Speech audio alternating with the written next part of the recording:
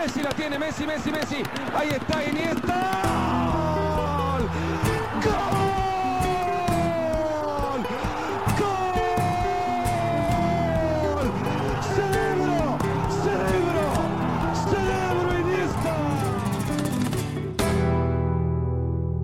Hey Koen. Dag Michael. De eerste van 2023. We zijn er wel lang uit geweest door dat verdomde WK. Ik wil eerst van u weten, hoe was kerst en nieuw bij de familie Frans? Heel gezellig, hè. Gewoon met de familie. Kerstmis gevierd. Eerst met de schoonfamilie, dan met mijn eigen gezin. Broers en mijn ouders. En dan nieuwjaar, of oudjaarsavond, gewoon thuis met mijn vriendin, met de 2 kindjes die sliepen. Met de kroost. Meer niet. Ja, met de kroost. Dat kan ook leuk zijn, hè. Ik had normaal nog een kerstcadeautje voor u, maar de post in Spanje werkt blijkbaar een pakje trager dan die bij ons. Niet dat die snelheidsrecords breekt trouwens. Dus vermoedelijk bij de volgende aflevering ligt het klaar. Ik kan wel al prijsgeven, en dat vind je heel jammer, dat het geen truitje van Mamardashvili is. Ja, dat had ik nu wel verwacht dat je voor mij ging kopen, eerlijk gezegd. Ja, dat zou wel eens kunnen gebeuren, maar dan moeten we eerst sponsoring voor Croquetta krijgen. Jo, dat hangt hier vol in de Maar ik studio. zat in de fanshop van Valencia. Ik heb ook die foto daar doorgestuurd. Wat is dat? 1,5 week geleden zeker. En dan zag ik nu ook dat filmpje met Younes Moussa op de social media van Valencia verschijnen, die daar incognito in die shop stond. Deed dat wel uitstekend, hè? In alle talen zich heel makkelijk uit de voeten, hoe zeg je dat? Uit zijn plan trekken. Ja, dat is geen excuus om geen shirt van mij mee te pakken. Maar bon. Nee, maar ik wou dat filmpje gewoon even nog eens benadrukken, dat wel knap is. Die switchte tussen Spaans en Italiaans en Engels, alsof het niks was. Oké. Duidelijk niet onder de indruk. Goed, we moeten natuurlijk ook nog wel over dat WK, dat we toch voor 90% gezien hebben, misschien babbelen. Er is trouwens veel veranderd sinds de vorige aflevering van Croquetta. Die laatste ging nog over het pensioen van Gerard Piqué, wat al een eeuwigheid geleden lijkt. We hebben 64 interlands gekregen. Er is ook een Copa del Rey rondje geweest en een matchday. Het enige wat niet veranderd is de Spaanse arbitrage, heb ik zo een beetje de indruk. Die blijven last hebben van kaartenfestivalitis. In 5 van de 10 wedstrijden nu voorbij speeldag een rode kaart. 7 in totaal, in zowel in de match van Atletico als die van Barça. Een koppel rode kaarten. Lajos spande de kroon, spannender dan de legging van Simone Biles. Maar voor we het over Don Lajos hebben, Cunha, wil ik dus eerst nog even terugblikken op dat WK. En vooral uw visie op Spanje in Qatar en het ontslag van Lucho. Goh, ik denk dat ze beginnen fantastisch met de grootste overwinning van het toernooi. Frivol voetbal, iedereen pikt een doelpunt mee tegen Costa Rica. En de 2 wedstrijden nadien waren eigenlijk al een soort van teken aan de wand. De match tegen Marokko was gewoon niet goed genoeg. Uiteraard waren ze dominant, hadden ze de bal, hadden ze de beste kansen. Maar je weet, als Spanje naar de penalty-stip moet, dan verliezen ze 3 op 4. Ja, net als op het EK, net als op het WK in Rusland. Ja, de laatste 3 keer dat ze eruit gaan op het toernooi is van op de stip. Dus ja, dat was dan niet echt een gigantische verrassing. En dat zal Marokko ook wel geweten hebben, dat Spanje op die manier, als je het gewoon tot 120 minuten 0-0 kan houden, dat je dan een vrij goede kans hebt. Maar het is niet dat Marokko in die 8e finale echt speculeerde op penalties. Die hadden goede kansen tegen de Spanjaarden. Ja, toch meer tegen Portugal en Frankrijk, vond ik dan tegen Spanje. Tegen Spanje hebben ze ook wel hun mogelijkheden kunnen afdwingen. Ik vind niet dat Marokko per se tegen die 2 Iberische landen echt super afwachtend speelde. Het is niet... Ik vind dat te makkelijk om te zeggen van Marokko is ver geraakt met anti-voetbal. Maar zwart, we moeten niet over Marokko babbelen. Dat heb ik toch niet gezegd. Maar het is wel een beetje speculeren op penalties. Lijkt alsof ze zelf nooit de kaart van de aanval hebben getrokken. En dat vind ik niet. Maar over Lucho, over Luis Enrique, dus hij is er niet in geslaagd om eremetaal te behalen. En is er nu in de 8e finale uitgevlogen. Maar hij was wel de ster van die selectie met zijn Twitch-account. Was dat misschien ook al een probleem, dat hij te veel aandacht naar zich toetrok? Goh, ja, in het begin toen hij ermee begon, vond ik dat eigenlijk wel knap. Dat hij niet alleen die persconferenties afwachtte, maar dat hij ook met de supporters, de fans, in gesprek ging. Ik denk quasi dagelijks tijdens dat toernooi. Ook natuurlijk omdat er in Spanje veel kritiek op hem was, vooral uit Madrileense hoek. Mhm. Hij lag niet bij iedereen in de bovenste schuif, niet bij bepaalde kranten, niet bij heel veel supporters. Hè. We hebben dat hier vorige keer, denk ik, ondertussen maanden geleden gezegd, dat er heel veel Real Madrid-supporters bijvoorbeeld voor Frankrijk zouden supporteren, omdat Benzema daar speelt. Wat op zich al bijzonder vreemd is natuurlijk. Dat is ook anders uitgedraaid dan voorspeld. Ja, met Benzema dan wel, inderdaad. Maar ja, hij moest veel zieltjes winnen en hij dacht dat die Twitch open manier van communiceren een goede oplossing daarvoor was om heel het land, heel de natie achter zich te krijgen. Als nu lid van de media was ik heel geworden, blij dat Enrique dat deed, maar langs de andere kant, hij zette zich misschien ook wel iets te veel in de kijker, een beetje zoals Van Gaal. Van Gaal is ook de ster van Oranje als bondscoach en Luis Enrique had dat ook wel een beetje, datzelfde aura rond zich. Ja, toch veel minder, hè, omdat die Twitch werd ook alleen opgepikt, of bijna alleen opgepikt in Spaanstalige media, vooral in Spanje dan. Met Louis van Gaal, die momenten, dat was op de persconferentie dat hij de show stal. Niet zozeer daarnaast. Enfin, je had nog dat moment met Truus langs de zijlijn op een training. Maar Luis Enrique, ik denk niet dat hij aan zich echt... Ik denk dat het echt een manier was om zichzelf voor heel Spanje sympathieker op te stellen of zoiets. Of opener. Hè. Dat was ook in zijn eerste tweet, zei hij dat ook. Ik wil hier open en eerlijk over alles praten waar jullie vragen over hebben, aan de fans dan. Dus ik denk ook dat de persmensen in Spanje daar misschien niet in eerste instantie heel tevreden mee waren, want in principe is een contact met een bondscoach exclusief voor journalisten. Mm-hmm. Luis Enrique trok het veel breder en liet gewoon supporters in een live Twitch-stream vragen stellen, maar hij heeft waar hij live op antwoorden. Misschien bij de fans wat meer sympathie opgewekt, maar minder dus, zoals je zelf aangeeft, bij de pers. En misschien nog minder bij de voetbalbond. Want die vonden het ook niet zo leuk dat hij 's ochtends zijn wielerpakje aantrok en 30, 40 kilometer ging fietsen voor het te warm werd in de woestijn. Ze hadden zo'n beetje het gevoel, en dat hebben ze hem ook een beetje aangevreven, en daarom hij misschien wel op straat gezet, is dat hij zich misschien te weinig professioneel gedroeg in het Spaanse kamp. Maar hij is nu ontslagen, dus hoe zie je zijn toekomst? Want ik denk wel dat het een trainer is die snel een club kan vinden als hij dat wil. Ja, ik herinner me, denk ik, tijdens de groepsfase een analyse bij Villa Sporza. En ik denk dat het Hein van Azenbroek was. Die zei, ja, in het landenvoetbal of in het interlandvoetbal zijn geen topcoaches, behalve Luis Enrique, zei hij volgens mij. En Louis van Gaal. Vond dat die er... Ja, oké, maar die zal... Ja, maar ik denk dat hij de twee namen vernoemde toen. Ja. Dat zou kunnen. Ja, maar met alle respect voor Louis van Gaal, ik zie die niet nog op deze leeftijd en in zijn toestand nog een clubelftal onder zijn hoede nemen. Maar Luis Enrique, dat was een beetje de vreemde eend in de bijt. Een echte clubelftal coach. Ja, nee, gewoon iemand die op die leeftijd en in die fase van zijn trainerscarrière misschien nog niet bij een nationale ploeg had verwacht. Heeft hij het verschrikkelijk slecht gedaan? Ik vind van niet. Hij haalt een halve finale op een EK, ze sneuvelen na strafschoppen. Ze spelen een wisselvallige groepsfase op een WK, ze sneuvelen in de tweede ronde opnieuw na strafschoppen. Zonder echt dramatisch te spelen, maar wel heel, hoe moet je dat zeggen, eendimensionaal, met één plan, balbezit. Toch nog dat ouderwetse tiki-taka, wachten totdat die kans komt.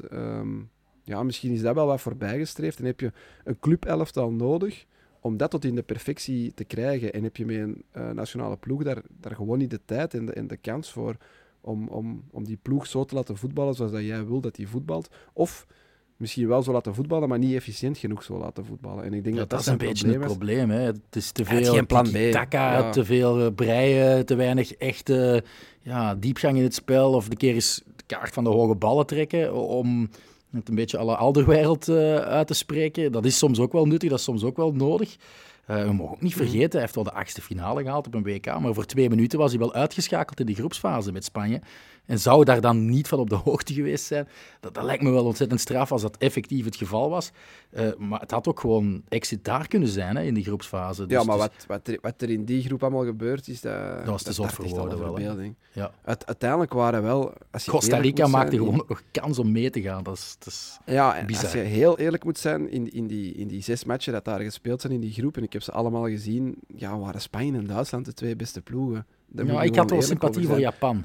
Ik heb het wel ik had heel veel sympathie. Ja, en ook hun manier van voetballen met een iets avontuurlijkere bondscoach zouden ze denk ik nog meer profijt daaruit kunnen halen. Maar zo snel druk zetten, dat zijn allemaal atleten. Hè? Die Japanners niet per se in spierkracht, maar wel in snelheid. En ik zie dat wel graag, eerlijk gezegd. Het gekke bij Japan vond ik dat die zowel tegen Duitsland als tegen Spanje een helft niks of bijna niks hebben laten zien, om dan in die tweede helft helemaal hierop te leven. Ja, dikwijls wanneer Mitoma meer mocht doen. En de bondscoach net zo... Die trok iets te veel de defensieve kaart. Hè. Misschien het tegenovergestelde in zijn kop van Luis Enrique, maar... Misschien weten dat die mannen dat geen 90 minuten aan kunnen. Geen idee. Hè. Zijn Japanners nu juist niet degene die dat wel makkelijk 90 minuten zouden moeten aankunnen? Tja, ik weet niet. Uiteindelijk sneuvels ook na een heel lange match tegen Kroatië. Maar... Oké, we zijn over Spanje bezig. Hè. Busquets is gestopt als international. Ben je daar blij om? Ja, toch wel. Ik heb al gezegd dat Busquets bij Barcelona einde verhaal was. Dat niet meer de Busquets is van 5 tot 10 jaar geleden. Dat lijkt mij ook logisch. Die wordt dit jaar, als ik me niet vergis, 35. En je ziet ook aan de manier waarop hij loopt, beweegt. Enfin, het was nooit niet echt de grootste atleet, laat staan een bodybuilder, maar het beste is er echt wel af. En hij speelde nog wel zijn toernooi, deed niks echt gruwelijks verkeerd of zo, maar het is echt wel voorbij. Ik lees nu wel dat Xavi hem graag nog een jaar langer bij Barcelona wil houden. Idem dito met Sergi Roberto, wat ik dan weer onbegrijpelijk vind. Ik bedoel, laat die mannen gaan. Maar als ze met een contract aan de helft van de prijs van Ronaldo zwaaien bij Al Nassr, zal Busquets toch ook misschien geneigd zijn om de helft van zijn carrière in de woestijn te beleven. Maar ik dacht dat hij naar de MLS ging gaan, maar nu lijkt er plots weer sprake van een verlengd verblijf bij Barcelona, terwijl in bepaalde matchen pijnlijk duidelijk werd dat zijn tijd gekomen is en dat is heel erg om vast te stellen. Ik denk zowel voor fans van de nationale ploeg van Spanje als voor fans van Barcelona. Want het was een van de beste middenvelders, of een van de beste verdedigende middenvelders van deze eeuw. Maar op dit moment is het gewoon niet meer genoeg. En moet hij dat beseffen, wat hij blijkbaar bij de nationale ploeg wel heeft gedaan, maar moet ook Barcelona dat beseffen. En hij zelf bij Barcelona ook, dat misschien zijn rol daar ook wel uitgespeeld is of toch veel kleiner moet worden. Mm-hmm. Er is een nieuwe bondscoach, die kan dus geen beroep doen op Busquets, Luis de la Fuente. Wat moet er eigenlijk op korte termijn gebeuren bij La Roja? Ja, dat is een heel moeilijke vraag, want op zich hebben ze heel veel goede interlands gespeeld onder Luis Enrique. Er is heel, heel sterk doorgeselecteerd, heel veel jonge gasten die hun kans hebben gekregen. Uiteraard Pedri en Gavi, maar ook Jeremy Pino, Ansu Fati die veel mocht meedoen. Zelfs Balde heeft al interlands achter zijn naam staan en ik vergeet waarschijnlijk nog een paar tieners. Je hebt er nu weer een fantastisch zien debuteren bij Atletico Madrid. Straks in meer de eerste speeldag na het WK. Dus op zich, de weelde is enorm en blijft enorm, maar misschien is een trainer met een plan B voor Spanje wel geen slecht alternatief. Nu moet ik wel terug in de geschiedenis gaan. Ik weet niet meer zo goed dat ze die 3 toernooien op rij hebben gewonnen. Hadden ze toen wel een plan B of was er toen wel een veel directere aanpak? In mijn hoofd was dat ook gewoon tiki-taka en balbezit en één doelpunt meer maken. In 2010 hebben ze ook wel echt slechte wedstrijden gespeeld. Die ze dan... Heel weinig gescoord. Hè? Met een standaard situatie, Puyol bijvoorbeeld, herinner u, over de streep moesten trekken. Hè? Dus, ik denk Del Bosque en Luis Aragonés, dat zijn ook 2 verschillende coaches met toch niet geheel dezelfde filosofie. Del Bosque heeft wel een beetje kunnen doortrekken wat Aragonés er eigenlijk had ingeslepen met dat eerste EK. Maar om nu dat nog te kunnen vergelijken met vandaag, daarvoor is het voetbal te veel veranderd. En misschien is dat ook een beetje het probleem geweest van Luis Enrique, dat hij die stap naar modernere tijden nog niet echt helemaal gezet heeft. Dat denk ik dan. Dat is ook wat ik wil zeggen. Misschien moeten ze toch een soort directere stijl. Maar wat moeten ze dan bijvoorbeeld zeggen in Duitsland? Die weer gewoon sneuvelen in de groepsfase voor tweede week. Met een directere stijl natuurlijk. Hè. Dus, met een veel directere aanvallende stijl. Dus het is moeilijk om nu echt de vinger op de wonden te leggen van dit gaat verkeerd bij Spanje. Ik vond ze absoluut niet super slecht spelen, dit WK. Maar als je verliest in de achtste finales en je bent Spanje, dan heb je gewoon gefaald. Zo simpel is het. Dan heb je teleurgesteld. Genoeg over het WK, genoeg over Qatar. In La Liga is dus de 15e speeldag afgerond. Ik zou daar nu mee willen verder gaan. En starten met de 2 matchen die ik toevallig becommentarieerd heb. Dat is altijd gemakkelijk. Atletico Elche, daar wil ik mee beginnen. Die eindigde op 2-0. Doelpunten van Felix en Alvaro Morata. Die laatste had wel niet goed door dat hij scoorde. De eerste, de plooien tussen João Felix en Simeone zouden dan toch een beetje glad gestreken zijn. Er was ook de handshake toen hij gewisseld werd. Zie jij Felix nog vertrekken en zo ja, naar waar? Ik zou het vreemd vinden moest hij nu vertrekken in het midden van het seizoen. Maar ja, dat hij niet zijn hele carrière bij Atletico gaat blijven. Ik vraag me toch nog af wat hij kan brengen in een veel aanvallendere ploeg dan Atletico. En hoe het komt dat hij de voorbije jaren zo... Ja, ik kan het niet anders omschrijven dan heeft ondergepresteerd. Want als je hem nu ook weer zag... ik vond hem op 2K... Goed, maar er niet echt per se heel hard bovenuit steken, zoiets, hè?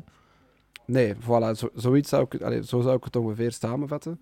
En nu ook weer die match tegen Elche, want we moeten er wel bij zeggen, het was tegen Elche, de zwakste ploeg van La Liga. En ja, hij speelde een goede wedstrijd, maar ook niet om nu te zeggen van, ja, dat is een man waar ik 120 miljoen euro, of hoeveel was het, voor zou betalen. Maar ik zie hem wel bijvoorbeeld heel lekker meedraaien in het elftal van Arsenal op dit moment. Ja, sowieso. Nogmaals, dat is een hele goede speler, maar... Ja, je hebt toch voortdurend het gevoel van waarom heeft Atletico hier zoveel geld voor betaald? Ik denk dat wetende het bestuur dat zich dat elke dag afvraagt. haak staat. De enige reden daarvoor, Koen, dat dat niet marcheert, gewoon de trainer is. Hè? Dat hij niet op dezelfde golflengte zit, nog altijd niet, met zijn sterspeler. En dan denk ik, een team zoals Atletico dat de centen echt wel nodig heeft, dat baat zou hebben bij een prestigeverkoop zoals João Felix. Misschien toch eieren voor je geld kiezen. Atletico zou dan blijkbaar Pablo Sarabia halen als vervanger.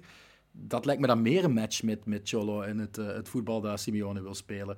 Want ja, João Felix zal niet... ook al toonde hij zich wel gretig, vond ik, maar het is nu ook niet degene die tot aan de eigen 16 meter mee gaat verdedigen à la Griezmann. En dat kan Pablo Sarabia net iets meer toch denken aan het collectief. Terwijl Felix is een individualist die wel graag assists ook geeft, maar... Als puntje bij paaltje komt, wil hij de wedstrijd beslissen. Hè. En als dat niet gebeurt, is hij nukkig. Heeft hij een beetje gemeen met een andere Portugees. Dus ik denk gewoon dat altijd een tang op een varken gaat zijn bij Atletico. Tja, maar ja, je zegt, naar waar moet hij dan gaan? En wie gaat dat transferbedrag dat Atletico ervoor wil vangen betalen? Arsenal, dat die, toch 100 die miljoen? staan 7 punten voor. Die willen kampioen worden. Gabriel Jesus is 100 miljoen? Ja, dus het moet ooit eens gebeuren, hè. Het is niet meer het gebeuren, Arsenal met de knip op de portemonnee. Zoals Wenger is daar in zijn laatste jaren wat van afgestapt. Maar ze hebben de voorbije jaren wel redelijk wat uitgegeven. Hè. Nog geen 100 miljoen, maar het komt er steeds dichter bij in de buurt. En Stan Kroenke Achteraf gezien... wil misschien wel zaaien nu ze een absolute kans hebben om de titel te pakken. Hè. Nou, achteraf gezien denk ik dat die ene transfer waarover ik het weer had, van zoveel geld, altijd Felix zal blijven achtervolgen. En daar kan hij... aan zich misschien weinig aan doen, maar ja, dat is gewoon veel te veel geld voor wie hij toen was en voor wie hij nu nog altijd is. En als Atletico hem nu wilt verkopen, gaan ze daar toch minstens 60-70% van willen recupereren. En wie is zo gek om dat te betalen voor die wisselvallige speler die we nu al 3 jaar aan het werk zien? Hem eerst uitlenen, al tegen een grote prijs, waarbij het loon ook helemaal overgenomen wordt. En dat kan op korte termijn wel voor wat ademruimte zorgen, financieel dan, bij Atletico. En dan hem, als hij goed presteert, alsnog voor veel cash doorverkopen. Hè. Maar is het zo dramatisch gesteld met de financiën van Atletico? Niet zo erg als bij jouw ploeg, maar het zal toch in de buurt komen. Maar goed, we zijn over Atletico bezig. Griezmann had 2 assists volgens de statistieken. Hoe vond je zijn haardos trouwens? Fantastisch.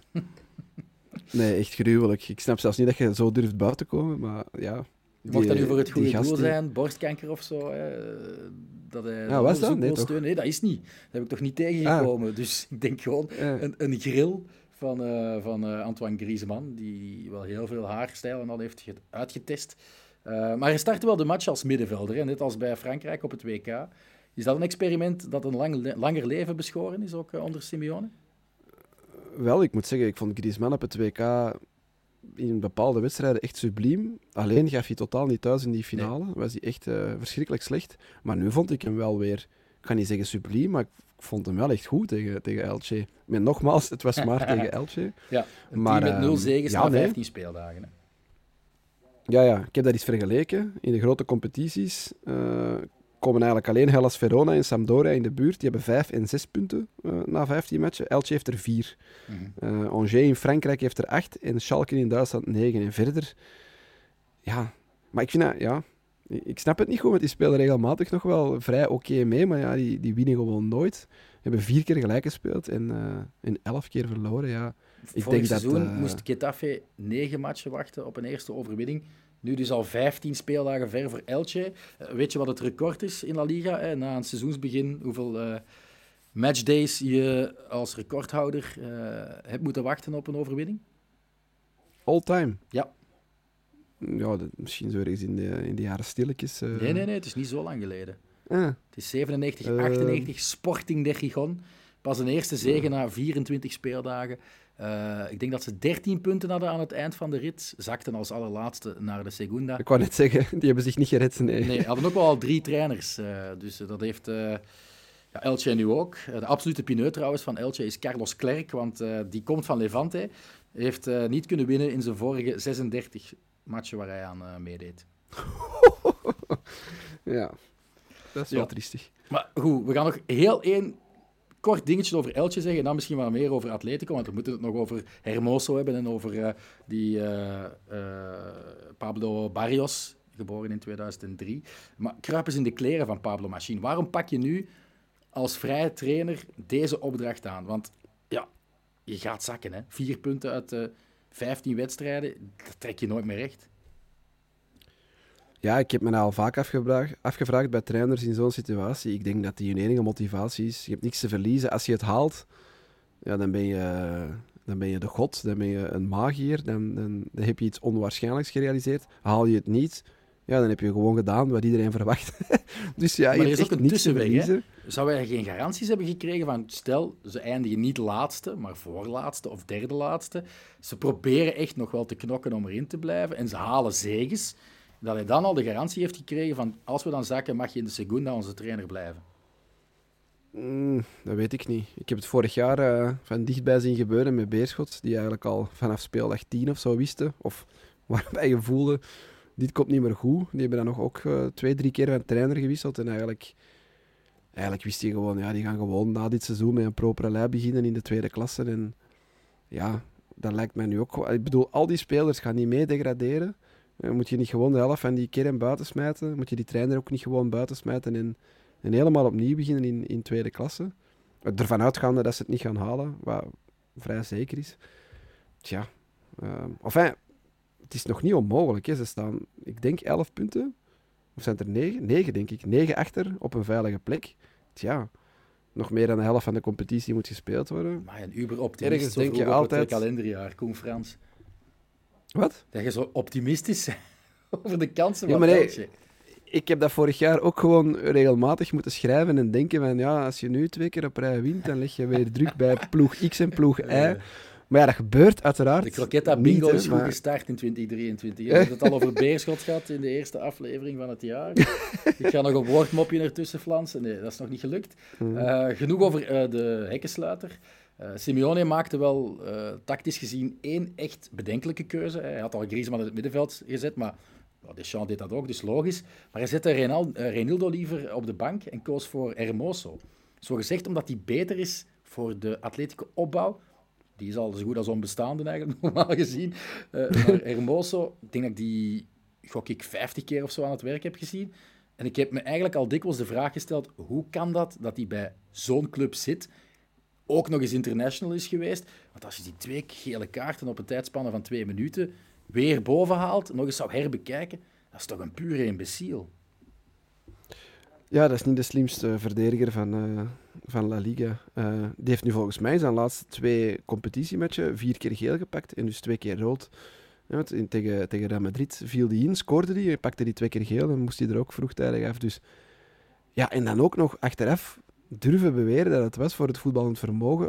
Ik ga nu niet zeggen dat Reinildo de meest fantastische, technisch vaardige verdediger is, maar die kan toch veel betere voetballer dan Hermoso. Dus ja, ik denk dat daar misschien een andere reden achter zit, maar na deze wedstrijd gaat hij toch niet meer in actie komen of toch niet meer in de basis staan. Dat kan toch gewoon niet meer. Als je weer zo dom op een paar minuten tijd 2 keer geel pakt. Vooral die tweede gele kaart. En dan nog En dan onschuldig zijn. Dat ja, je daar, ja.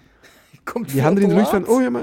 En dan ik zo heb hoog toch op het niks veld gedaan. waar dat absoluut niet nodig is. Dan zijn ze toch gewoon, ja, met alle respect, achterlijk. Hè? Dan heb je totaal geen voetbalintelligentie. Maar goed, van iets heel Nee, negatiefs wil ik naar iets heel positiefs, Koen. Want ik heb de nieuwe Gavi gezien in het Metropolitano. Dat is eigenlijk een beetje gek om te zeggen, want ik zei er net al, Pablo Barrios van het bouwjaar 2003.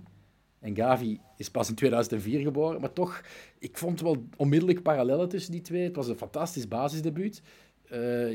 Ik heb u ook een compilatie bezorgd van zijn beste acties. De durf en de verticaliteit waarmee hij speelde. En ook de rust aan de bal. Ja, die heeft denk ik op 1 wedstrijd de Atletico aanhang gerustgesteld dat er opvolging is op lange termijn voor Koke. Koke had op jonge leeftijd ook meer verticaliteit in zijn spel, nu iets minder. Maar hij was constant betrokken bij de opbouw, die Barrios. Hij had ook eigenlijk een pre-assist moeten hebben, waar hij João Felix vindt en Griezmann een opgelegde kans mist. Dat was voor mij een paas die je bijna naast de assist van Messi voor Nahuel Molina kon leggen van op het WK. Dat is godslaster. Maar nee, ja, het was een fenomenaal basisdebuut. Ik heb een lange samenvatting uiteindelijk gezien en dan ook die compilatie die je nog stuurde. Ik vind vooral dat wegdraaien met de hak, dat flegmatiek indribbelen, defensief ook heel stevig in duel, tackles. Ja, Gavi, hè? Ik heb er ook eens ik heb dat eens gecheckt, want hij lijkt, zoals hij speelt, dat hij ook een heel laag zwaartepunt heeft, maar hij is een 1,81 meter. Hij is veel, veel groter dan Gavi en Pedri bijvoorbeeld. Dus het is toch een ander type en ik was al luid op aan het dromen. Misschien moet Spanje onder de La Fuente gewoon Barrios, Gavi, Pedri. Dat is gewoon Een middenveld om 19-jarige, aan een te smullen. 20-jarige en een 18-jarige in het middenveld van Spanje. Ja, dan noem ik het nu eens doorselecteren. Als je daarmee de Final Four van de Nations League gaat spelen en de kwalificatiecampagne van het Enrique komende zou dat EK. durven, De La Fuente misschien net iets minder. Hè? Goh, ja, komt hij niet van de Van jeugd? de belofte, ja. Misschien Maar ja, durft dan hij. nog. Ja, misschien Oké, durft hij dat wel. Ik denk, de doorbraak van Barrios ga je niet kunnen tegenhouden. Ook al baseren we ons op 1 wedstrijd in La Liga. Hij had al wel gescoord ook in Tegen de Copa del Elche. Rey. Ja, tegen Elche. Tegen Elche. Maar ik heb wel het gevoel dat de prestatie van Barrios meteen ook slecht nieuws is voor Axel Witsel. Of vind jij van niet? Axel Witsel zat trouwens door ziekte niet in de selectie. Maar ja, Witsel kan een bal bijhouden, maar die Barrios ook. En bovendien steekt hij meer tempo in de opbouw. En dan heb je nog Kondogbia als gatenstopper. Dat lijkt me een goede match. En met dat Koke om de haverklap een pijntje heeft, zie ik die Barrios ook starten tegen Barça en Witsel niet. Ja, ik ga er niet over liegen. Ik vind die twee gasten gewoon beter dan Witsel. Kondogbia is fysiek veel indrukwekkender dan Witsel. En Barrios is voetballend veel beter. En legt ook veel meer energie in zijn spel. Maar ik vond het eigenlijk al vreemd dat Witsel na zijn debuut bij Atletico als libero toch nog een paar keer die kans heeft gekregen op het middenveld. Wat we het voorbije WK ook hebben gezien, dat hij er schromelijk tekort komt. Wat echt me heel zwaar valt om te zeggen als Witsel-fan van het eerste uur. Maar nee, de doorbraak van Barrios zal Witsel niet helpen om op het middenveld bij Atletico terug in de ploeg te geraken. Ik zie dat eerlijk gezegd gewoon niet meer gebeuren. Ja, dat is jammer.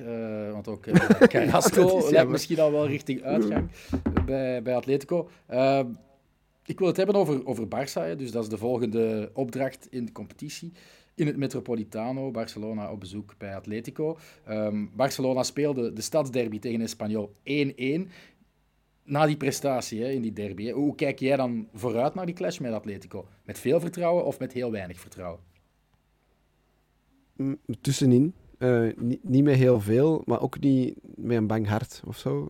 Ik vond Atletico niet wauw. En ik ga voor de 20ste keer zeggen dat Atletico maar tegen Elche heeft gespeeld. Oké, Barça speelde ook maar tegen Espanyol, maar Barça was wel dominant en beter en had die match 9 van de 10 ook gewonnen. En uiteindelijk, als je over die match van Barça iets moet zeggen, ja, dan kan je het alleen maar over de scheidsrechter hebben. Niet dat ze verloren hebben of punten hebben laten liggen door Lajos, maar ik vind wat dat team wel heeft... eerlijk gezegd dat Barcelona nu ook niet zo fantastisch voor de dag kwam. Omdat Nee. gewone sterkhouders een beetje tegenvielen. Maar misschien moeten we beginnen Akkoord. met Lajos en dan overgaan naar het verhaal Lewandowski. Oké. Ik heb berichten gekregen van misnoegde Barça-fans die trouwens kwistig met complottheorieën aan het spuien waren. Die vonden het bijvoorbeeld wel rood voor Cabrera Ik vond de penaltyfout van Alonso op Rosselló een beetje licht. Maar de som was 32 gele kaarten, denk ik, en 2 rode.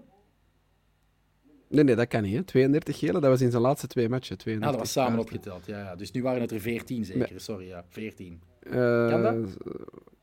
Ik denk dat hij 18 kaarten heeft getrokken, dus 16 gele en 2 rode. Als ik me niet vergis, Ja. hè, maar op den duur. En dan is er nog 1 rode ingetrokken, hè, dus hij had er eigenlijk 3 getrokken. Hij had Ja, eigenlijk het was 19 eigenlijk een kaarten slechtere prestatie dan in Argentinië versus Nederland? Of zitten we daar op dezelfde Evenwaardig. laagte? Ja, evenwaardig. Ik denk als beide ploegen niet begrijpen wat dat je allemaal hebt gedaan als scheidsrechter, dat je verschrikkelijk slecht hebt gefloten. En, Maar niemand Ja. begreep het. Hè. Ik bedoel, en hoe lang duurde Nee. dat ook, die fase met dan Cabrera en de tweede gele kaart voor Vinicius? Dat was echt heel verwarrend. En hij had... maar dat was de VAR, hè, dus dat kan je nog Lahoz van vrij pleiten op een of Ja, andere nee, manier. want Maar op een hij gegeven geeft, moment... hij geeft onterecht rechtstreeks rood aan Cabrera. En Ja. dan begint de Dat is pop waar. weer helemaal aan het dansen. En hij is gewoon volledig, maar minuten aan een stuk, volledig de pedalen kwijt. Hij weet niet Ik heb hier nog wat... waar hij naartoe moet. En hij blijft maar kaarten trekken. En ik kan het niet bijhouden. En ik weet niet waar naar kijken. En iedereen wordt gewoon gefrustreerd omwille van het feit dat hij zichzelf weer op de voorgrond zet. Ja, ik heb nog een paar echt waanzinnige statistieken. Houd u vast, dat is echt niet normaal. Hè. Dus in die match zijn 26 overtredingen gebeurd. 26. Er zijn 18 kaarten gevallen. Dus 26 Ja. overtredingen, 18 kaarten. Op een gegeven Ja, moment ik meen me te trok hij herinneren 8 kaarten in 5 minuten. 8 Ja, kaarten ja. in 5 Ik minuten. meen me te herinneren dat er ook ergens een statistiek op het scherm verdween. 18 fouten, 11 kaarten of zoiets tijdens de match. Dus dat was En het echt... straffen is, Barcelona krijgt 8 kaarten, waarvan 1 voor een overtreding. En de rest allemaal 1. protest. Ja, en Lahoz die stond toch gekend in Spanje. Xavi had voor de match gezegd, want er was al een vraag voor de match, na zijn optreden in Argentinië en Nederland. Ja, jullie krijgen Lahoz, wat verwacht je, bla bla bla. En Xavi had gezegd, ja, maar dat is kunt een er altijd mee scheidsrechter. Ik babbelen. heb altijd... Je kan ermee babbelen, je kan er iets tegen zeggen. Hij heeft dat na de match Tak. nog herhaald. Hij heeft nog verbale knuffels toegegooid naar de slecht presterende scheidsrechter. Want hij legde de vinger wel op de wonden. Hij zei van ja, hij heeft de controle wel verloren over dit duel. Verloren. En dan zei Xavi, maar dat is wel ongewoonlijk voor Laos. Dat ik denk, ja, hoe komt hij daar nu bij? Ja, er zijn heel veel matchen gepasseerd. Natuurlijk, nu denken wij aan al die matchen waarin hij in de picture stond, maar er zullen heel veel matchen gepasseerd zijn waarin hij maar 5, 6, 7 kaarten heeft getrokken. Maar dat dan hij nog nu waren er mensen zijn sneller dan ik geïrriteerd aan zijn gedrag, aan zijn haantjesgedrag. Maar ik ga stoppen met hem te verdedigen, want dit was er nu nog meer over dan in de interland tussen Nederland en Argentinië. Dit was voor mij ik vond het echt clownesk gedrag. evenwaardig. Ja. Dit was nog erger, vond ik. Ja. En vooral in die Argentinië en Nederland kan je nog zeggen, daar werd op een bepaald moment vuil gespeeld. Daar werden echt tackles gegooid en dat was echt ook, die spelers onderling, dat was vilijn. In die derby tussen Barcelona en Espanyol had ik nooit dat gevoel. Ik vond dat niet eens een heel vuile match. Dat had tot geen ergens echte minuut derby-sfeer 74. in het kamp nou, hè. Nee, tot ergens in minuut 74, dat hij gewoon met kaarten begon te smijten. Ja, dan begonnen al die spelers wel. En al die trainers begonnen, assistenttrainers, iedereen kwam van de bank, protest overal. Maar hoe komt dat? Ja, alleen maar door de scheidsrechter. En dat had ik bij Argentinië en Nederland veel minder. Er stonden die spelers duidelijk ook heel scherp. Paredes En bijvoorbeeld. dan kan je zeggen, hij had het niet onder controle. Nu had hij het onder controle en was er eigenlijk geen vuiltje aan de lucht. En verknalt hij het toch nog door in 5 minuten 8 kaarten te trekken en iedereen boos te krijgen. Ja, ik kan die gast echt niet meer uitstaan. Ik heb het echt gehaat. Ik ga niet meer zeggen, dit is de leukste scheidsrechter ter wereld. Ook al heb ik mij er al wel genoeg mee geamuseerd de voorbije jaren. Maar nu is het is gewoon over de schreef. Van de ene L naar de andere L. Lewandowski. Die had dus voor het WK 2 keer geel gekregen tegen Osasuna. En dan nog 2 extra speeldagen schorsing aan zijn broek door bepaalde gebaren die hij maakte. Maar een civiele rechtbank in Madrid, of all places, had die schorsing dan tijdelijk opgeheven. Tot heel de zaak tot op het bot zou uitgepluist worden. Dat is een gevolg, Koen, van de nieuwe Ley Deporte. Die is goedgekeurd en op aanraden van La Liga en Tebas. Dat was eigenlijk meer om de Super League een beetje tegen te werken. Maar dit is dan weer een extraatje waar Tebas denk ik niet op had gerekend. Al ligt er ook een verantwoordelijkheid bij de voetbalbond, de RFEF. Had gezegd dat ze moeten luisteren naar de rechtbank, omdat die meer autoriteit heeft in deze zaak dan een sporttribunaal. Espanyol had trouwens een kwade brief gestuurd, dreigde zelfs met een no-show, met niet opdagen voor de derby. Maar dan zette Barça Lewandowski gewoon doodleuk op het veld. En nu heeft Espanyol officieel klacht ingediend en gevraagd om de wedstrijd te laten herspelen zonder Lewandowski, begint Spanje steeds meer op België te lijken qua Kafka. Is dat dan onze schuld? Bij Croquetta? Ja, ik heb daar niks mee te maken, alleszins, maar het is echt wel belachelijk. En je moest echt al bijna een rechtendiploma hebben om deze zaak weer helemaal te begrijpen. Van wie gaat nu weer klacht neerleggen bij wie en bij welke instantie. En wie heeft het laatste woord. Maakt Espanyol nu überhaupt nog kans? Moet die match nog herspeeld worden? Dat is echt... ja, dit is echt Belgisch niveau. Dit is echt absurd. Ik verschiet ervan dat het woord onder voorbehoud nog niet gevallen is. Ja, dat zou hier al lang gevallen geweest zijn, denk ik, in België. Maar ik vind het vreemd dat Espanyol die match wil herspelen. Want mij lijkt het, als je op Barcelona een punt pakt, Espanyol zijnde en in de degradatiezone verkerende... je bent de eerste ploeg trouwens. Espanyol is de eerste ploeg die dit seizoen in La Liga in Camp Nou... Ja. Dus wat ga je... Voor hetzelfde geld, ze herspelen die match zonder Lewandowski en krijg je 3-4-0. Hè. Dus ik zou gewoon die 1-1 pakken en doorgaan met het leven. Maar ze gaan ook nooit die wedstrijd laten herspelen. De kalender is al vol genoeg. En trouwens, of Lewandowski in het duel nu opgesteld werd of niet, leek toch alsof hij niet meedeed. Hè? Want die was wel echt slecht. Hè? Speelde heel slecht, ja. Speelde heel slecht, ja. Ik denk zelfs een slechte match liefde. Sinds zijn komst naar Barcelona. Ja. Hij heeft er nogal wel verschrikkelijk slechte gespeeld. Hè. En kansen gemist dat ik denk van... Kom aan, je bent wel Lewandowski. Die kansen moet je scoren. Op Bayern bijvoorbeeld. Maar bon, ja, het blijft de topschutter. En in de 16 wellicht de belangrijkste speler van dit Barcelona. Dat nog altijd op kop staat, nota bene. Met dus evenveel punten als afvallen, de nummer 2, Real Madrid. Ja, oké. Wat ik ook zag, Koen, was de complete vermoeidheid bij Pedri. Ja, dat is wel vaker na een toernooi bij Pedri of na een interlandperiode. Dat jonge lichaam kan toch nog niet zoveel. Seizoenen 150 wedstrijden of zo? Of, Ja, dat zou dus moeten vergelijken met alle andere spelers in Europa. Dat is echt een gestoord tempo. Misschien de Modric en de Rakitic. Ja, nu Rakitic is gestopt met de nationale ploeg, maar die mannen speelden ook wel zoveel matchen. Maar die moet toch wel regelmatig of regelmatiger rust krijgen, denk ik. Ja. Nog één ding over Laos, want ik had het hier nog opgeschreven. Amai. Dat is door de rode wijn die ik gekregen heb van Koen Frans vandaag. Dus, begint binnen te komen. Laos heeft wel een serieuze epistel gemaakt en zijn rapport is beschikbaar. Ik kwam het tegen op Twitter, dat was meerdere pagina's. Er is een gele kaart die uitgedeeld geweest is aan het nummer 9 van Espanyol. Dat is José Lu, denk ik, die hij vergeten was toe te voegen. Dus er is een addendum aan het rapport toegevoegd om nog de, wat zal het dan zijn, 18e of 19e gele kaart toe te voegen. Maar ik vind dat er een gele kaart onterecht is uitgedeeld aan Puado, dat altijd een rode kaart had moeten zijn. Helemaal in het slot was er een spurtmoment met Dembélé en die is uiteraard snel, bal aan de voet. Die ging nooit meer bijgehaald worden. En het enige wat Puado nog probeerde, was de zeis richting enkel bovenhalen. Al een geluk raakte hij hem niet, want een blessuregevoelige speler zoals Dembous, die zou maanden oud zijn. Maar voor mij was dat nog de flagrantste fout van Matteo Lahoz. Dat hij daar niet rechtstreeks rood gaf aan Puado. Het had zijn 4e rode kaart van de match geweest voor Lahoz, dus misschien durfde hij niet meer. Het had zeker gekund, maar ja... Ik praat niet graag over scheidsrechters, maar in dit geval snap ik dat we niet anders konden dan er, wat is het, ondertussen al 5 à 10 minuten over praten. We zijn al bijna 40 minuten bezig. Oei, we moeten Real Madrid nog aansnijden. Ja, maar het valt mee. Ik dacht eigenlijk dat we meer tijd nodig zouden hebben om alle schade in te halen, want we zijn echt al maanden niet meer bezig met Croquetta. We zitten in een nieuw kalenderjaar. We hebben het over Barça gehad. Jij was positief, want ze staan nog altijd aan kop. Maar hoe kijk jij eigenlijk in 2023 naar jouw team? Er is Europa League tegen Manchester United. Misschien kan je het daar ver in schoppen. De titel is, ik ga niet zeggen binnen handbereik, maar wel mogelijk. En heeft Xavi je nu al kunnen overtuigen? Wacht, dus ik ga alle vragen 1 voor 1 beantwoorden.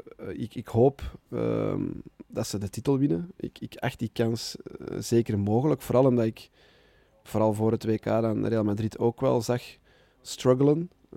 Ik heb trouwens de tabel van 2022 er eens bijgehaald. Dus van 1 januari 2022 tot het kalenderjaar.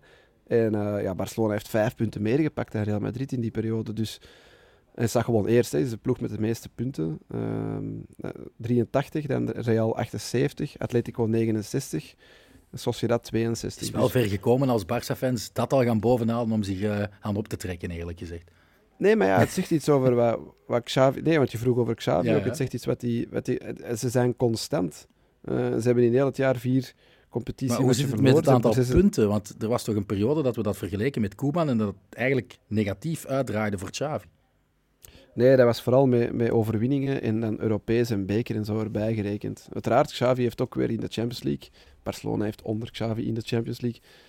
teleurgesteld door de achtste finales niet te halen. Maar je zei het daarnet, ze krijgen nu Man United in de Europa League. Ja, lukt dat om daar voorbij te geraken? Ja, misschien kan je dan ver geraken in die competitie. Vorig jaar is dat ook wel op een waanzinnige sisser uitgedraaid tegen Frankfurt. Maar ik denk dat dat niet zozeer de eerste grote doelstelling zal zijn. Ik hoop vooral dat ze gewoon terug die titel in Spanje kunnen pakken. En ik blijf erbij. Ik denk dat ik dat in het begin van het seizoen heb gezegd en toen bijna werd uitgelachen door u. Ik weet het niet meer juist, ik moet er nu eens herbeluisteren. Ik denk dat het kan. Ik denk echt dat het kan. De treble. Nee, de titel. De titel in Spanje. Die andere 2 competities, laat dat even voor wat het is. Champions League overwinning, daar durven wij nu zelfs... Europa League-overwinning, hè? Ja, nee, maar de komende jaren Ja, dan zo, terug. ja. Want Champions League, dat wordt heel, heel moeilijk. Dat is gewoon aan zich heel moeilijk, tenzij je Real Madrid heet. Maar laat ons nu gewoon dromen dat we dit jaar die titel kunnen pakken. Ik zeg het, ik denk dat het kan en ik hoop dat het lukt. Copa del Rey en Europa League, eerlijk gezegd, dat interesseert mij minder. Ik weet niet hoe dat Xavi en de rest van de club daarover denkt. Het zou Maar ook de La triplet Liga van is de toch- Aldi zijn, hè, als ze dat... Ja. Voilà, daar kun je zelfs niet trots op zijn. Hè. Stel dat je dat wint. Ja. Goed, het wordt sowieso een tweestrijd met Real Madrid, dat hun wedstrijd post-WK met 0-2 won. Op Valladolid 2 keer Benzema, die trouwens net als Busquets een adieu bij Les Bleus heeft aangekondigd. De man die in de schijnwerper stond, en weer terecht, was toch onze landgenoot Thibaut Courtois. 3 keer toch echt tussen beiden gekomen en 3 keer ja, niet zo'n gemakkelijke ballen, eerlijk gezegd. Ja, ik heb er 2 opgeschreven, dan heb ik er 1 gemist, denk ik. Maar nee, effectief, ik vond Courtois de beste man bij Real Madrid. Dat bij momenten, nu kijk ik misschien weer met mijn Barça-bril, maar door Valladolid werd gedomineerd. Wat bijvoorbeeld Elche tegen Atletico niet heeft gedaan en ook Espanyol tegen Barça niet heeft gedaan. Real Madrid heeft bij momenten wel afgezien. Maar dan, en dat boezemt mij soms wel angst in, hè, als je dan die 80ste minuut ingaat, het is nog 0-0 en je denkt, oh, Valladolid is beter. Ja, dan winnen ze die match met 0-2 en dan denk je, ja, dat is Real Madrid natuurlijk ook. Die hoeven niet eens beter te zijn dan de tegenstander. Om Wie is een de match te grootste winnen. puntenpakker? Is het dan Benzema, die telkens voor de goals zorgt, Ja. of Real over de streep trekt met penalties of zo? Maar voor mij, Courtois, op dit moment... Stel dat Real opnieuw de titel pakt, dan is het zijn verdienste. Vorig jaar was het nog wat gedeeld. Maar nu vind ik... Het is zo moeilijk te verklaren hoe het komt dat Courtois nu al, 3 jaar op een ongelooflijk hoog niveau acteert. Er zit nergens is echt verval in, straf. hè? Bij Real Madrid nauwelijks. Hè. Uiteindelijk bij de Rode Duivels ook nauwelijks. Ja. Ik blijf erbij, die Champions League van vorig jaar. Je had al die doelpunten in de knock-out matchen van Benzema, maar er waren altijd ook cruciale reddingen van Courtois. En dan in die finale pakt hij volgens mij gewoon 4-5 wereldballen. Dat ik ook begrijp dat hij bijvoorbeeld teleurgesteld is als hij maar 7e eindigt bij de Ballon d'Or. Want uiteindelijk, wat kan je als doelman nog meer doen dan de titel pakken en de Champions League winnen? En daar zo'n groot aandeel in hebben. Ja, ik zie niet snel een doelman nog meer impact hebben op een Europese topclub dan Courtois de voorbije 2 seizoenen. En het is nu de eerste match na het WK. Zwaar teleurstellend WK, ook voor Courtois. En hij staat daar gewoon terug en hij doet dat gewoon weer. Als Hij een wint vis in het eigenlijk mee water. die match. Ja, je zegt dan, ja, wie wint die match of wie pakt meer punten? Ja, uiteraard kan Courtois maar 1 punt pakken, want die kan maar 0-0 houden en zijn netten schoonhouden. Iemand moet aan de andere kant ook die goals maken. Dus ja, dan moet je zeggen, Benzema pakt meer punten, want die scoort de goals, waardoor hij in plaats van 1 punt 3 punten pakt. Dus dat zal altijd bij ook dat soort individuele verkiezingen een streepje voor zijn voor aanvallers. Maar ik vond Benzema eigenlijk geen grootste match spelen. Maar ja, hij scoort dan een penalty en hij scoort dan een goede 2-0 op assist van Camavinga. Maar het was toch, tot op dat moment was het Courtois die in die match had gehouden, vond ik. Ja, en ze kunnen Courtois niet gebruiken in de beker, want hij is niet geselecteerd. Tegen Cacereño Dat ligt in Extremadura. Het zou Extremadura voor Hazard zijn, als hij ook daar geen basisplek kan versieren bij Ancelotti. Hè? Check, bingo, de bingo-mannen, afvinken. Maar goed, dat is toch... Ancelotti hij is denderend aan het trainen. Allemaal artikels in de binnenlandse media, ook in de Spaanse. Ja, Hazard is een ander gezicht aan het tonen. Hij lijkt bevrijd post-WK. Hij kan er niet meer omheen. En dan 90 minuten weer op die bank. Ja, dat is stilaan echt triestig aan het worden. Stilaan, dat is al een hele tijd triestig aan het worden. Dus we hebben dat gezegd, denk ik, de voorbije 2 transferperiodes. Dus de zomermercato van vorig jaar en dan de wintermercato van vorig jaar. Hij moet weg. Er is geen toekomst meer voor hem. Wat dat Ancelotti en bepaalde supporters of ploegmaats en zo ook nog allemaal over hem zeggen. Van hij traint goed en hij is fit en hij is dit en hij is dat. Ik moet nu wel zeggen, hij heeft me verbaasd op het WK. Hij heeft 2 goede matchen gespeeld, vond ik. Enfin, niet op het top Hazard-niveau. Ja, zeker niet de slechtste bij de Rode Duivels. Maar dan bleek dat hij fysiek niet in staat was om die derde match te starten. Enfin, dat heb ik dan achteraf gelezen. Ja, in hoeverre gaat hij met dat gestel, dat zo hard is kapot gespeeld door blessures, door tackles, door ik weet niet wat. Derde klasser, of vierde klasser eigenlijk, Cacereño. Maar daar valt ook voor Hazard toch geen eer ik heb de selectie hierbij gehaald. Hè. En als je dan naar de delanteros kijkt, is Hazard opgeroepen, Asensio, Rodrigo en dan nog een jeugdproduct, Alvaro. Dan moet hij toch starten. Goh ja, je zou denken van wel, ik hoop het absoluut, maar dan nogmaals, stel dat hij daar dan 2 goals en een assist, ja, dan zeg je, ja oké, hij mag meedoen tegen een derde klasser en dan kan hij het nog. Dus wat hij ook doet in die match, dat gaat zijn status of zijn dingen niet veranderen, denk ik. Nee, jammer maar helaas. Geen doelpunten in de 0-0 tussen Betis en Bilbao in het Villamarín. Het is wel een wedstrijd die je volledig hebt gezien. Hebben we iets gemist? Nee, heel weinig. Ik heb die ook maar met een half oog gezien. Niet echt superveel kansen. Tegenvallend Betis, vond ik. Dat wel de betere ploeg was, maar het was waarschijnlijk de minste match van het weekend. Die heb ik dan het enige wat ik nog onthouden heb, is die geweldige Luis Enrique, die op de rechterkant Juri Berčić maar echt 4 of 5 keer naar elkaar gewoon uitkapt. Telkens hapt hij. En de 5e keer gaat hij gewoon erbij liggen, omdat zijn enkels niet meer kunnen draaien. Dat was compleet gaga. Dan trapt hij wel zelf naar doel. Maar ik moest denken aan Vinicius in zijn eerste jaren bij Real Madrid.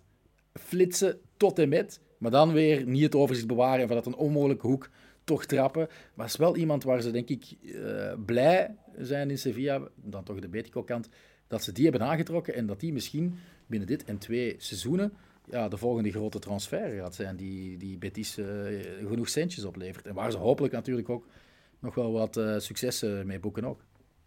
Ja, dat is de enige speler die eigenlijk echt opviel in die match. Ik kende hem eigenlijk onvoldoende. Ik heb hem eigenlijk nog heel weinig zien spelen, maar in die match was hij wel heel sterk. Maar ja, nu moet hij wel bevestigen en meer minuten krijgen, meer basisplaatsen. En elke keer tonen wat hij nu toonde. En statistieken natuurlijk. Ja. Dat is het belangrijkste. Blijven scorebordjournalisten. Dat is wat. Na de match van Barcelona, Koen, schotelde La Liga ons nog 2 derbies voor. Villarreal-Valencia en Real Sociedad-Osasuna. Die eerste eindigde op 2-1. De tweede was ook een overwinning voor de thuisploeg, voor La Real Imanol. En zijn team staan gewoon derde in het klassement. Dat is toch weer propertjes voor de bescheiden club uit San Sebastián.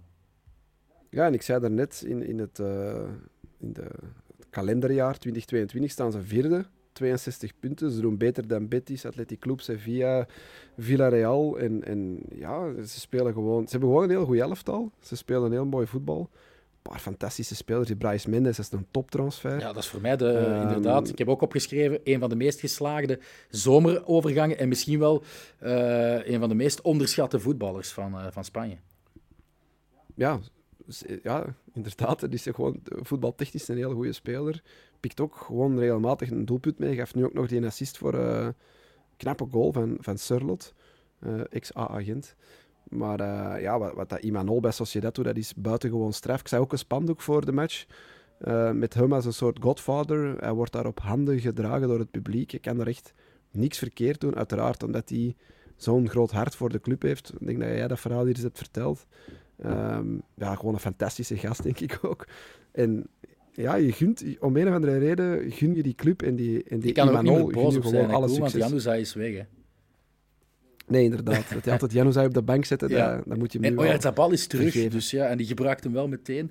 Ja, dat is nog altijd wel het clubicoon, de kapitein, naar de toekomst toe. En dit seizoen bedoel ik dan, is dat wel een extra transfer die ze maken. Ik wil nog even een take ook opgooien, hè. Sorry dat ik je onderbreek, maar deze take ga je wel van kunnen smullen. Ik vind, na Real Madrid heeft Real Sociedad het leukste middenveld. Dus, ik weet het, wij zijn alle twee gek van Pedri en Gavi, maar Busquets en de Jong zijn te inconsistent. Real heeft met Kroos, Modric en Tchouaméni of Valverde het beter voor elkaar dan Barça en Atletico. En ik denk ook wel beter dan Real Sociedad. Maar ongelooflijk is die Zubimendi, die moeten ze bij Barça misschien wel aantrekken als opvolger van Busquets. Die speelt dan samen met Brais Mendes, met David Silva en met Take Kubo. Dat is gewoon botergeil. Ja, dat is niet slecht, ja. Ik begrijp uw positivisme, maar om ze nu te zeggen dat het beter is dan bijvoorbeeld Barça, dat vind ik nu wel misschien iets te sterk uitgedrukt. Maar ja, het is sowieso wel een heel mooi voetbaltechnisch middenveld. David Silva heeft ook al wel echt rotslechte matchen gespeeld de laatste weken. Het blijft wel maanden. David Silva, hè. Ja, blijft wel David Silva. Ja. Maar oké, we schrijven hier een Busquets af omwille van leeftijd. Je moet dat met alle respect voor David Silva bij momenten ook over David Silva zeggen. Uiteraard komen daar soms nog geniale momenten uit. Ik denk dat hij nu met een hakje de 2-0 ook inluidde. Dus ja, je hebt een zwak voor dat soort spelers, maar er staat natuurlijk ook een limiet op houdbaarheidsdatum en dat soort dingen. Dus, maar ik snap uw take wel. Het is misschien iets te sterk uitgedrukt, maar ze hebben een heel Ze hebben ook wel zones geil op het veld middenveld. waar het iets minder is. Achterin bijvoorbeeld vind ik ze Lenormand, Elustondo. Kwetsbaar, hè, Iets, ja. ja, voilà. Villarreal ontving Valencia, wat een terugkeer naar het Ceramica of het El Madrigal was na een nieuwe reeks renovaties. Ze hadden daarvoor al hun thuismatje in het stadion van Levante gespeeld. De grootste misser van 2022, net voor het afsluiten van het kalenderjaar in La Liga, toch nog voor Gerard Moreno, denk ik. Ja, lijkt me wel. Dat is een bal die ik denk ik zelfs had gescoord. Enfin, nee, gewoon zeker weten dat ik die had gescoord. In open doel naast getrapt. Misschien dat de voorzet, de paas iets Als mijn achter hem rechts, kwam, ik denk maar dat dan hij nog- linksvoetig is, Gerard Moreno. Ja, Mag geen ja, excuus zeker zijn. linksvoetig. Maar ik ben ook linksvoetig. Ik had die met rechts gescoord, denk ik. Alle goede dat is gewoon een leek doel van aan de kleine baklijnen. Ja, Ja. inderdaad. Pepe Reina stond trouwens tussen de palen. Waarschijnlijk omdat wereldkampioen Rui nog met een kater zat, zeker. Het is een oudje met een nogal bizarre politieke voorkeur, Pepe Reina, maar hij stond wel goed te keepen. Ja, 40 jaar. Ik denk dat het zijn eerste La Liga-match was voor Villarreal in 17, 18 jaar of zoiets. Ja, hij heeft gewoon een goede match gespeeld, maar ik denk wel dat hij de volgende keer gewoon terug naast de... Heeft hij ook niet meegedaan trouwens met Masked Singer of zo in Spanje? Dat zou kunnen, ja. Was dat niet hij? Ja, ik denk het wel, ja. Volgens mij heb jij dat zelfs gepost toen op Twitter. Ik vond dat heel vreemd dat je daar als actieve voetballer aan zou deelnemen, maar bon, het is wel een vreemde gast, denk ik, naast het veld. Ja, hij is wel nog bevriend met een aantal mensen die hij kende van in zijn periode bij Barcelona en is ook de getuige geweest op het huwelijk van Arteta. Dus hij heeft gaat al zo lang mee dat eigenlijk de meeste van zijn maats zijn op dit moment gewoon actief als trainer. Ik denk maar aan Xabi Alonso of zo. Dus, en hij zit daar nog altijd. Logisch Dat als is je 40 jaar... ja, maar als je toch, als 40 jaar keeper bent. heb je een iets langere houdbaarheidsdatum. Maar het is wel straf, want hij heeft ook in alle topcompetities eigenlijk wel niet altijd titularis geweest, maar toch regelmatig tussen de palen gestaan. Liverpool, Napoli, Milan. Het is wel een carrière waar hij achteraf met veel trots op kan terugkijken. Cavani kon hij wel niet tegenhouden. Hè. Die heeft op kouse voeten 5 keer gescoord in 8 duels. Valencia is onder Gattuso niet echt per se beter dan vorig jaar. Het blijft zo'n beetje vreemd dat die ter plaatse blijven trappelen. Ja, dat is echt een ploeg. Ja, kunnen daar nu teleurgesteld over zijn, over wat dat die presteren? Is dat ongeveer wat dat je ervan had verwacht? Boven de verwachtingen is het zeker niet, maar ja, ze staan er ook gewoon 0-1 voor bij Villarreal. Ze spelen op zich geen slechte match. Gaan er dan toch weer met lege handen naar huis. Ik denk in de laatste 2 minuten. Uitgerekend met Mardashvili die onder die bal doorgaat en Foyt die binnenkomt. ja, Valencia is echt een heel moeilijke ploeg om iets zinnigs over te zeggen. Die ploeg wordt, of die club wordt mismeesterd helemaal aan de bovenkant, op bestuursniveau. En Gattuso en die spelers doen het niet slecht, maar ja, ik vind toch dat ze ergens onder de verwachtingen blijven. Je mag daar toch nog, gezien de kwaliteit van de spelers op het veld, ja, plek 7, 8, 9 zoiets van verwachten. En ja, daar staan ze toch iets onder nu op dit moment. Maar ja, degraderen gaan ze niet doen. Maar Europees voetbal halen zie ik ze nu ook niet snel doen, eerlijk gezegd. Ze staan onder Rayo Vallecano. Die speelde opnieuw goed, speelde een spektakelrijke match. De eerste trouwens van die speeldag die startte op 31 december of op 30, sorry, nee, donderdag was de 30ste zeker. Dat was tegen Girona, 2-2, zot scoreverloop. Rayo dus beter dan Valencia. Girona dat 2 penaltygoals maakte is comfortabel 12, dus zij staan 5 punten boven de degradatiestreep. Ook Getafe pakte een zeer belangrijke zege thuis tegen Mallorca. Maar goed, we hebben het nog niet over Sevilla gehad, hè, Koen. Dat speelde een kelderkraker in Vigo, waar de kelder niet als enige ruimte ondergelopen was door hevige regenval in het Balaidos. Het werd 1-1. Strand Larsen race hem kansen de nek omgevrongen. Het is niet dat Bono op WK-niveau moest keepen, maar beide teams schieten met een puntje niet veel op. Celta staat nog net boven de streep. Sevilla blijft dus 18e. Van de jongens van de Football is Live quiz kregen we volgende vraag. Kunnen Celta en Sevilla wegraken uit de degradatiezone? Ik ben nog altijd wel positief gestemd voor die twee. Ja, ik toch zeker voor Sevilla. Door omstandigheden moesten ze nu spelen met Carmona en Salas, twee, denk 19 of 20-jarige verdedigers. Ze misten nog wel wat jongens, maar... Ja, wat zei ik? Carbona. Nee, Carmona. Ik had het die scoorde trouwens. Opgeschreven. Ja. En kreeg rood. Ja, een van de 7 rode kaarten. Ja. Maar ja, die hebben verder toch wel een straffe ploeg. Enfin, Fernando, Oliver Torres, Enesiri, Bounu, Lamela, ja, noem ze maar op. Geen Casper Dolberg weer? Veel, ja, ook geen Isco meer. Maar dat is toch veel te goed om te degraderen. Ze staan daar nog altijd, maar het zijn nog 23 speeldagen, denk ik. Ja, die gaan zich uiteraard redden. Daar ben ik echt wel vrij zeker van. Celta Vigo, ja, die hebben wel al meerdere jaren daar onderaan gebengeld. Rekenen voor het zoveelste jaar op de doelpunten en assists. Weer een coachwissel doorgevoerd. Ja, weer een coachwissel. Dus volgens mij is dat ook niet de best gerunde club, maar ik zie die het nu ook nog wel halen. De kloof volgens mij met de 10e, de 11e is nog niet zo groot. Er kunnen echt nog wel veel verschillen. Of veel achterstand kan nog wel ingehaald worden. Het is allemaal nog speelbaar. De enige ploeg die het echt heel moeilijk zal krijgen is Elche. Van al die andere ploegen, kan je het nu eigenlijk nog moeilijk zeggen. Ja, zelfs Valencia, ik zei daarnet, die gaan niet degraderen, maar zover dat staan die ook niet van de degradatieplaatsen. Ja, dat staat nog op een zakdoek. Dus ja, ik denk tussen plaats 10 en plaats 19 is nog geen 10 punten. Dus ja, dat kan nog spannend worden. We zijn al bijna een uur aan het opnemen. We moeten nog een paar eerbetonen, want we hebben wat voorbereid vandaag. We hebben ook nog wat luisteraarvragen gekregen, of twitteraarvragen. Nathan die vroeg 2 dingen. Zal Barcelona een prijs halen dit seizoen? Hebben we al beantwoord. En zit El Cholo volgend jaar op de bank bij Atletico? Ik denk ja, nog steeds. Ik denk nee. Maar ik heb dat al eens gezegd, denk ik. Ik denk dat hij echt wel gewoon ermee kapt en een andere ploeg kiest. Ja, misschien is dat niet slecht voor de club zelf. Ik denk dat wel het beste ervan af is. Ryan die vroeg, zou de titelstrijd tussen Real en Barça kunnen worden beslist door de diepte of de breedte van hun kern, omdat Real aan 5 competities meedoet. En als Benzema rust krijgt, dan heeft Real geen echte tweede spits. Ja, daar valt wel iets voor te zeggen natuurlijk. Asensio wordt ook door Luis Enrique uitgespeeld als spits, dus misschien kan hij die lacunen een beetje invullen. Hazard zal het niet worden. En Mariano, ja, daar kunnen we weinig woorden aan vuil maken.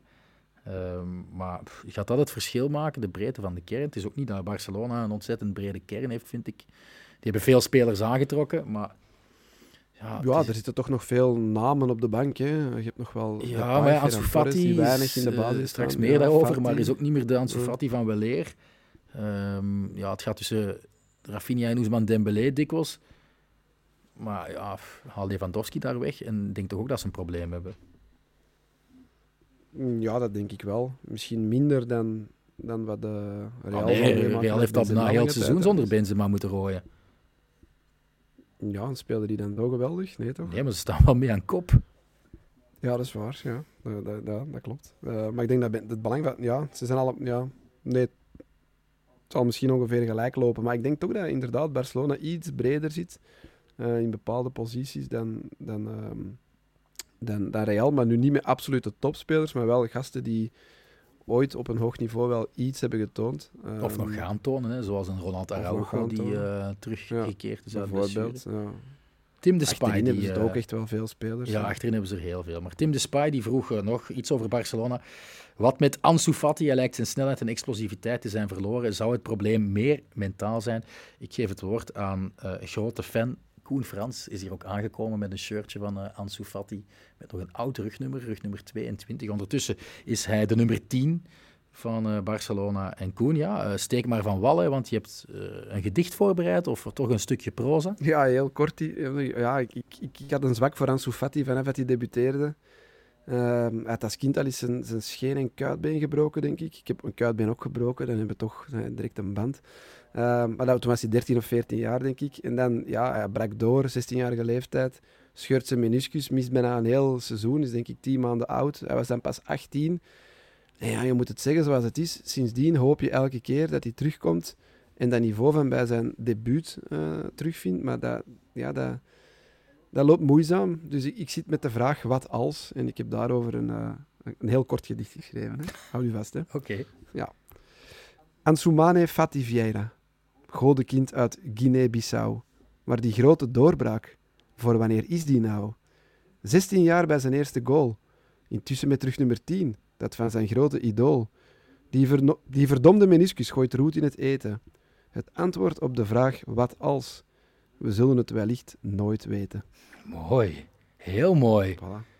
Alleen had je nog net iets meer idool moeten zeggen dan beter. Ja, goal en idool rijmt niet echt. Hè. En ik heb me ergens versproken ook. Ja, ik had het groter moeten zetten op mijn Word-document. Ja. Wel heel mooi. Ja, ik ben bijna tot tranen toe bewogen. Ik heb zo het gevoel dat ik Wim Helzen ben en dat Swami Bami hier naast mij zit. Goed, maar ik wil ook nog wat proza brengen. Hè. Ik mag niet onderdoen. Ik wil als afsluiter van vandaag 2 verhalen brengen. Eén dat gaat over Lucas Perez en één die gaat over Gonzalo Melero. Die speelden trouwens tegen elkaar in Cadiz versus Almeria. Een analytische strijd die op 1-1 eindigde. Een toeval wil dat ook beide voor de doelpunten hadden gezorgd. Maar voor ik eigenlijk zelf van wal steek, Koen, wou jij nog iets zeggen over Largi Ramazani? Ja? Ah ja, juist. Ja, ik had u dat nog gestuurd. Ja, ja, ik had een artikel gelezen. Ik viel me na van mijn stoel. Was het Voetbalkrant? Ik weet niet, ze hadden het overgenomen van een of andere Spaanse website. Maar ja, sinds begin dit seizoen heb ik zo wat een WhatsApp-relatie met de papa van Largi Ramazani. Die ook gewoon in mijn telefoon staat als papa Largi Ramazani. Zo oneerbiedig ben ik dan, dat ik die zijn voornaam nog niet heb gevraagd. Maar ik vroeg dan, ja, klopt het wat ik hier lees? En wat ik had gelezen was dat hij voor 40 miljoen, of Everton wil hem, ja, en Almeria vraagt 40 miljoen. Dus ik vraag, ja, klopt dat hier, dat Almeria een bedrag van 40 miljoen op het hoofd van uw zoon heeft geplakt? En die zei, nee, dat is fake news. Blijkbaar is dat gewoon zijn afkoopclausule in zijn contract. Dus als je hem wil weghalen en zekerheid wil hebben over, ik mag met hem onderhandelen over een contract, dan moet je uiteraard die afkoopclausule betalen. En die is 40 miljoen. Wat ik overigens al belachelijk hoog vind voor een speler die tot voor dit seizoen nog nooit op het hoogste niveau had gespeeld. Maar dat terzijde. Maar dus ja, er is interesse uit Engeland. Ik vraag me af of er iemand effectief 40 miljoen euro voor Largi Ramazani gaat bieden. Ik vraag me af of we luisteraars hebben van voetbalkrant.com en die hun artikel nu gaan aanpassen, of een nieuw artikel waarin zal staan. Koen Frans heeft uit een rechtstreekse bron te horen gekregen dat het gaat om de opstapclausule van Ramazani en niet de transferprijs. Maar ze hadden het van een Spaanse website, dus de fout zit ergens in Spanje. Okay. Daar heb je blijkbaar ook voetbalkrant. Ik heb daar mijn bronnen, hè. Ik kan dat dus ook nog even laten corrigeren als dat moet. Ja, het was Maar goed, Almeria. fijn om te Farmhouse. weten dat je communiceert met de papa van de potentiële Rode Duivel. Ja, je moet toch in La Liga moet je toch je contacten... Oké, maar ik ging eigenlijk beginnen aan een verhaal over Lucas Perez en daarna een verhaal over Gonzalo Melero. Lucas Perez scoorde de gelijkmaker voor Cadiz. Een belangrijke, want ze zitten natuurlijk in de degradatienood. Theo Bongonda werd trouwens al bij de rust gewisseld, kan zijn stempel in La Liga nog niet drukken. Maar die Lucas Perez is een Galiciër, komt uit A Coruña. Ik herinner me hem nog bij Deportivo toen ik pas commentaar gaf in de Primera Division. En later ging hij dan naar mijn club, naar Arsenal. Is daar wel volledig mislukt. En het is niet dat hij daarna een geweldige carrière bij elkaar heeft gespeeld. Maar hij heeft wel kwaliteiten. Mislukt? Dat is volgens mij de laatste Arsenal-speler met een hat-trick in de Champions League. Ja, maar Dit toch... terzijde weer al. Nee, hij is kijk eens mislukt. gewoon naar al zijn wedstrijden terug en je gaat niet het gevoel hebben dat dat een geslaagde transfer was. Goed, hij heeft wel kwaliteit. Hij heeft vooral ook een uitmuntende techniek. Nu is hij 34 jaar en hij gaat de zinkende onderzeeër verlaten. Cadiz heeft hem toelating gegeven om te vertrekken en om terug te keren naar zijn geliefkoosde Deportivo La Coruña. Maar daarvoor heeft hij zelf uit eigen zak €500.000 betaald om van onder dat contract bij Cadiz te raken. Hij was daar trouwens clubtopschutter bij de gele duikboot. Maar hij kon het niet aanzien om Depor te zien spartelen op het derde niveau. En nu gaat hij in zijn resterende jaren er nog alles aan doen, alles geven om hen weer hoger op te krijgen. De promotie naar de Segunda is trouwens nog wel mogelijk dit seizoen. Ik denk dat ze in groep 1 van de derde klasse vierde staan, onder Real Madrid Castilla. Maar sinds de hervorming van die competitie wil het niet zeggen als je bij de eerste 2 bent dat je meteen naar de Segunda mag. Dus het is allemaal niet zo evident. Maar ik vond dat wel een heel mooi verhaal. We zijn al wel voorbij de kerstperiode, maar het past een beetje in de kerstsfeer. En dan het tweede verhaal dat ik nog wel aan de Croquetta-luisteraar wil vertellen, voor we hiermee ophouden, is hartverwarmender. Is echt een typisch kerstverhaal eigenlijk. Maar het gaat verder terug. Gonzalo Melero van Almeria, die werd vorig jaar papa. Van een kindje dat de aandoening gastroschisis heeft. Dat wist mama en papa al tijdens de zwangerschap. En maanden aan een stuk was er onzekerheid over de levensvatbaarheid van hun zoon Diego. Gastroschisis is een aandoening en dat klinkt helemaal niet leuk. En klinkt zelfs een beetje vies, maar het is nu eenmaal zo. Waarbij de ingewanden van het kindje niet in het lichaam, maar naast het lichaam hangen. Ja, en voor zo'n klein boeletje is dat natuurlijk niet het allerbeste. Dat is een zeer riskante operatie geweest om dat allemaal terug te steken. Er zijn heel veel schrijnende foto's van dat jonge, prachtige schepsel dat aan een bakstertje hangt en duidelijk onder, echt letterlijk onder een zak, als ik het goed heb, daar zijn darmen vasthoudt. Maar dat is allemaal goed gekomen. Melero heeft trouwens een contract bij Almeria, ik denk dat hij van Levante kwam, getekend in het wc van het ziekenhuis, waar zijn zoontje Diego dus geopereerd is. En je hebt net wat proza gebracht, zelfs poëzie. Ik ga een Instagram-post voorlezen, want ik ben iets moderner. Ik moet het niet hebben van oude gedichten, maar wel van social media. Van de vrouw of vriendin van Gonzalo Melero, die dit postte ergens in september 2022, toen ze eindelijk het ziekenhuis mochten verlaten. Stel je voor hoe opgewonden we waren toen dit gebeurde. We verlieten het ziekenhuis en we zijn al samen thuis. Er zijn maanden van onzekerheid, angst en nog eens angst en nog eens angst geweest. En de laatste paar weken in het ziekenhuis waren enorm. Heel moeilijk. En de tranen blijven in mijn ogen springen elke keer als ik denk aan wat we hebben meegemaakt. Wat Diego heeft moeten doorstaan, breekt mijn ziel. Op een dag, als ik sterk genoeg ben om me alles wat we hebben meegemaakt tot in detail te herinneren, zou ik willen vertellen aan Diego, onze bad baby, hoe alles is geweest. Hoe hij heeft gevochten als Batman om uit het ziekenhuis te komen en eindelijk thuis te zijn.